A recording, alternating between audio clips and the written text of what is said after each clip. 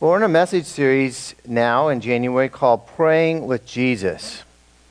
And the point of this series is that God wants us to grow in our prayer lives. God wants us to learn to pray better. And what should our goals be in prayer? I believe our goals should be twofold. First of all, our goal should be to grow in our relationship with God, to get to know Him better. Prayer can build that relationship with God in a way that no other activity in our lives can do. Secondly, God wants your prayers to be answered. Sometimes we think of God as up in heaven with His arms crossed and just shaking our head. No, not good enough. Not going to do that one. No. But God wants our prayers to be answered. He wants us to pray prayers that He has the answers for. And the Bible contains a large amount of teaching on how we can pray so that our prayers are answered. James 5:16. I remind you that in the middle of your bulletin is a white page. I'd encourage you to pull that out. It has the scriptures written out. You can take some notes. On the back is a study guide that we use in our small groups, and you can also use in your personal study based on the message this morning. James 5:16 says, "The prayer of a righteous man is powerful and effective." That's the kind of prayer I want to have. Powerful and effective prayers. Powerful and effective prayers are prayers that get answered, even in difficult or seemingly impossible situations. Now, one of the hindrances to prayer is that we often don't approach God in prayer with what I would call proper respect. Prayer is not just getting our prayer list into God and then moving on in life. Prayer is a lot more than that. Prayer ought to be two-way communication. Talk about that a lot. What does that mean? It means, yes, we're talking to God, but we're also listening for what God would say to us. That's how a relationship with God grows. If you have a relationship with another person and one of the parties in the relationship does all the talking and the other one never says anything, that's not much of a relationship, is it? But God wants a back and forth in our relationship with Him, a back and forth in prayer.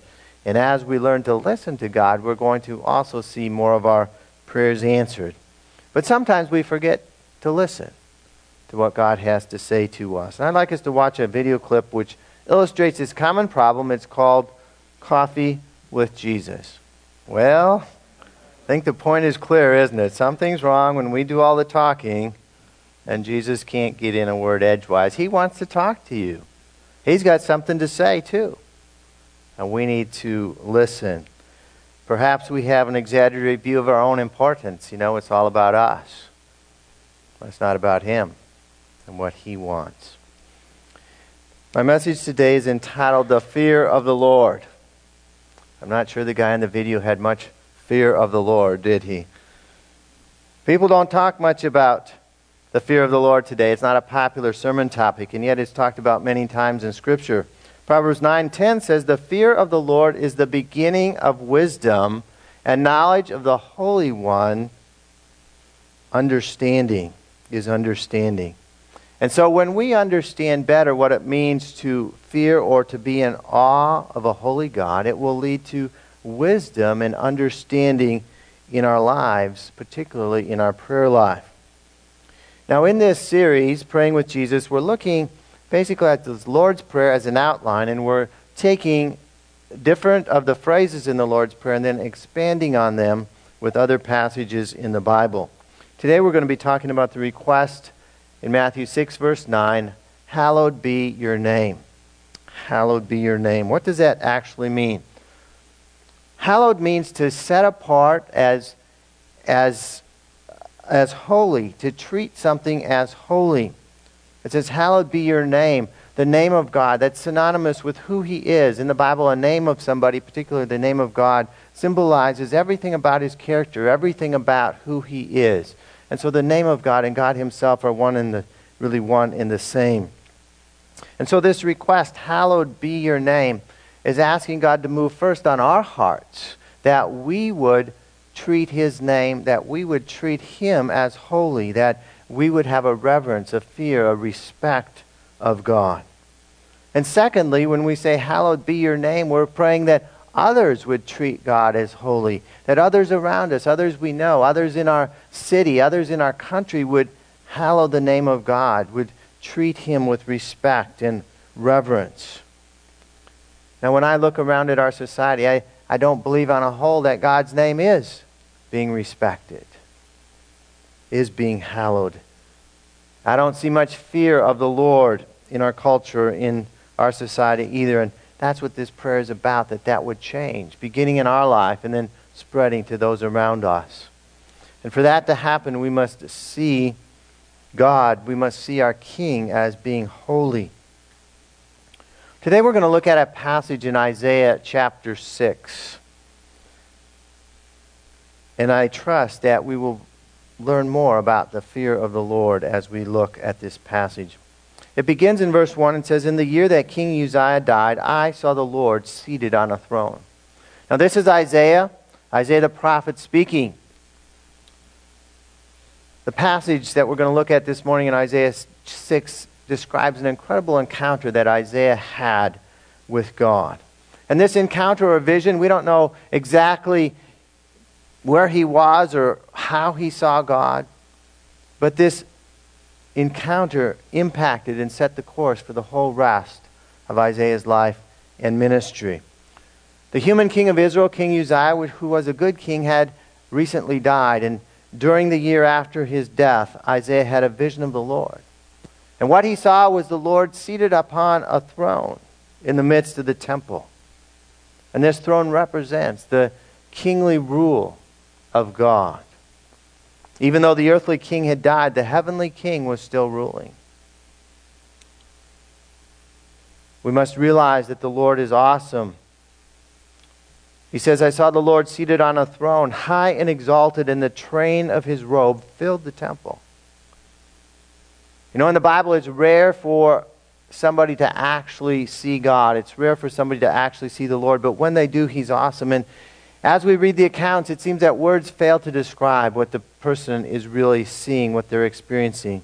Here Isaiah describes the Lord as high and exalted. Undoubtedly, the throne that the Lord was seated on was magnificently huge, and Isaiah was just a small person at the foot of the throne. It towered above him. The Lord was covered with a robe, and the train of the robe was so huge it filled the entire temple. That was quite a robe. That was so incredible there was hardly any place for Isaiah to stand. The next thing that Isaiah saw was powerful angels worshiping the Lord. It says above him, that's above the Lord, seated upon his throne, were seraphs, each with 6 wings. With 2 wings they covered their faces, and with 2 they covered their feet, and with 2 they were flying. And they were calling to one another, "Holy, holy, holy is the Lord Almighty. The whole earth is full of His glory." At the sound of their voices, the doorposts and thresholds shook, and the temple was filled with smoke. Now, this is the only mention in the Bible of seraphs. Seraphs are powerful angels. Their name means burning ones, and we believe that their appearance was like a flame of fire.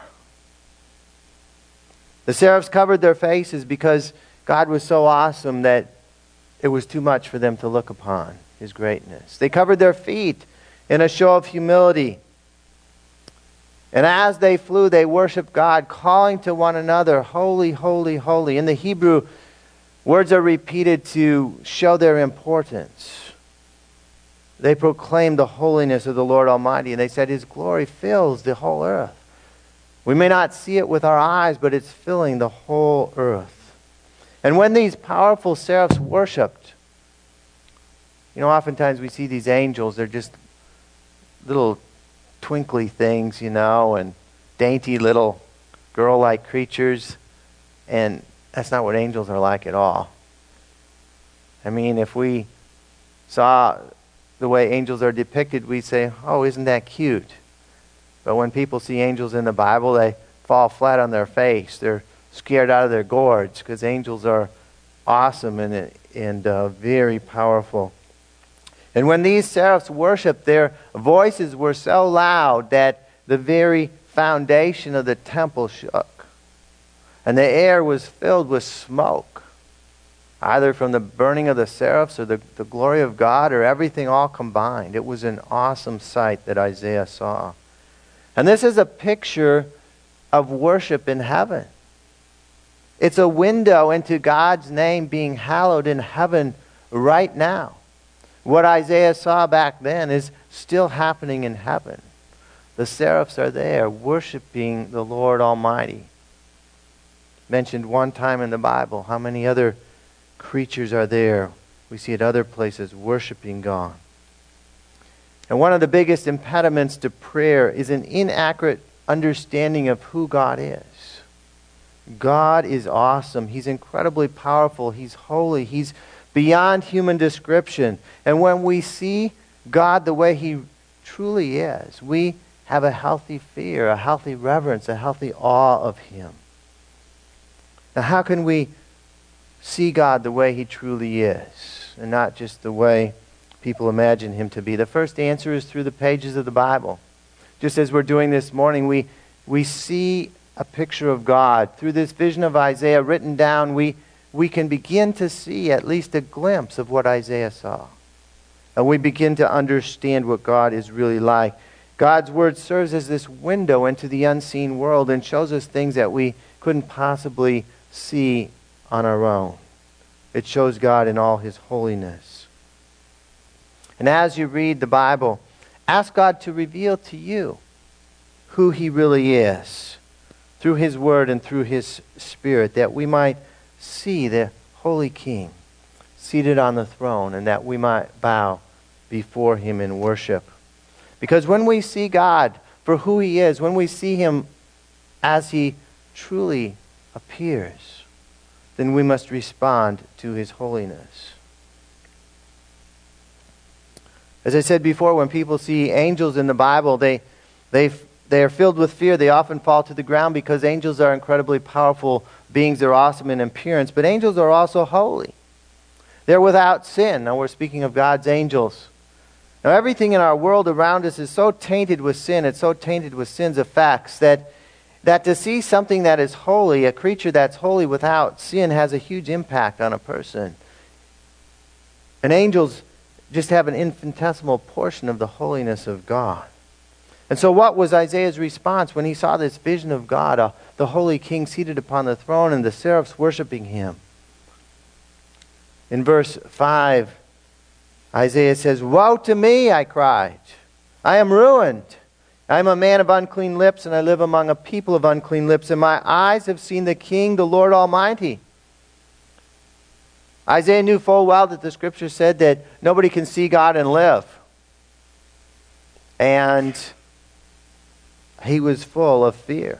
Now why is that the case? Because God is holy and any man is sinful, and the presence of God's holiness will annihilate any sinful man that stood in His presence. It would totally destroy him. And so Isaiah admitted he's a sinner. He's a man of unclean lips. Even the words of his mouth were tainted with sin. And he lived among a people who were sinful, the people of Israel. And his eyes had now seen the King, the Lord Almighty, the Holy One, and he realized the great distance between the holy God and himself, a sinner. He feared that he would be destroyed, that he would die, but God was merciful. And He gave Isaiah the opportunity to receive forgiveness.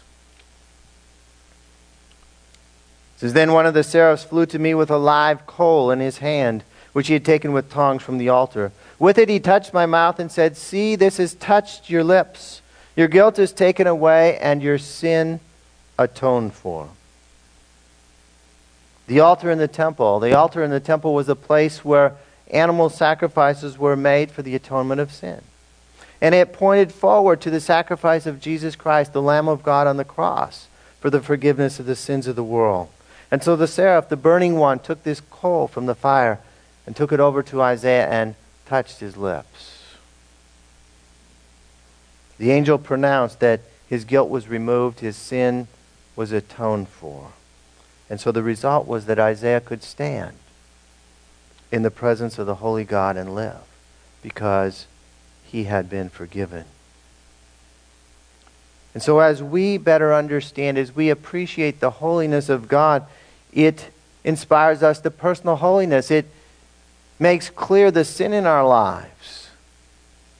And it should cause us to repent. In fact, this is commanded by God. 1 Peter 1, verse 15 says, "But just as he who called you is holy, so be holy in all you do. For it is written," God's speaking here, "Be holy because I am holy." And so when we see God in His holiness, it inspires us to be holy. Now, how can we be holy? Holy is a consecration of our entire self, a setting apart of ourself for the purpose of God.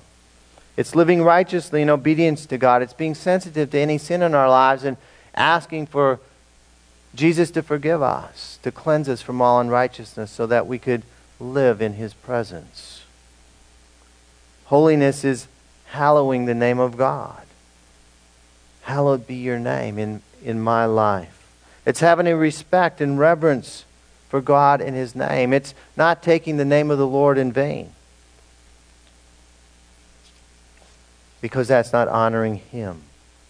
And when you live a holy life, guess what? You're going to stand out. You're going to stand out in our society because not many are living that kind of life. And so when we pray, "Hallowed be your name," we're not only praying for ourselves in our response to a holy God, but we're praying for others as well. And we need to tell others to fear the Lord. And so those of us who have seen God's holiness and it's becoming more of a reality to us, and we're growing in our fear of the Lord, we have the privilege and the responsibility to tell others about God's holiness. God is looking for people to do that. God is looking for witnesses. So Isaiah is standing before the Lord. The Lord is seated upon the throne. The seraphs are flying around and calling out with very loud voices. His lips have been touched. His sin has been forgiven. And then it says in verse 8, "I heard the voice of the Lord saying, 'Whom shall I send, and who will go for us?'" And so Isaiah hears the Lord asking, who is us? Well, it's God the Father, God the Son, and God the Holy Spirit. It's the Trinity. The Lord was asking who He could send to tell Israel His message. Israel had drifted away from the things of God. God was looking for a spokesman. He was looking for a witness to tell the nation about His holiness, to call the people to repentance. And Isaiah volunteered for that mission of God. Verse 8, Isaiah said, "Here am I, send me." And God said, "Go and tell this people." And then He goes on to give Isaiah the message that he was to proclaim. And so Isaiah asked God to send him. God said, "Whom shall I send?" And Isaiah said, "Here I am, I volunteer, send me. I want to do it. I've seen you in your holiness, and I want to tell the people about you." And Isaiah enjoyed a long ministry as God's prophet and witness to the nation of Israel. Many of the people did not respond to his message, but some did. Isaiah was faithful to God's commission to tell others about this holy God and to tell them to repent and fear God. Now, just as God has placed Isaiah on this earth with a purpose, so He has placed each one of us here on this earth with a purpose as well. And our first purpose is to enter into and to grow in our relationship with God. And our next purpose is to help others find God. And just as God was looking for volunteers, just as God was looking for someone to spread His message back in those days, thousands of years ago, so He is looking for people today to tell others about Him. In fact, those who have truly seen God, as Isaiah saw Him, we cannot help but want to tell others about Him. Tell others the good news about who He is. And the more we appreciate the holiness and awesomeness of God, the more motivated we're going to be to tell others about Him, the less fear we'll have about speaking to others. And so as we pray, "Hallowed be your name," let's think about what it means. We're praying that God's name would be reverenced in our families. We're praying that God's name would be feared in our church and in our country. Now, who can truly hallow or respect God's name?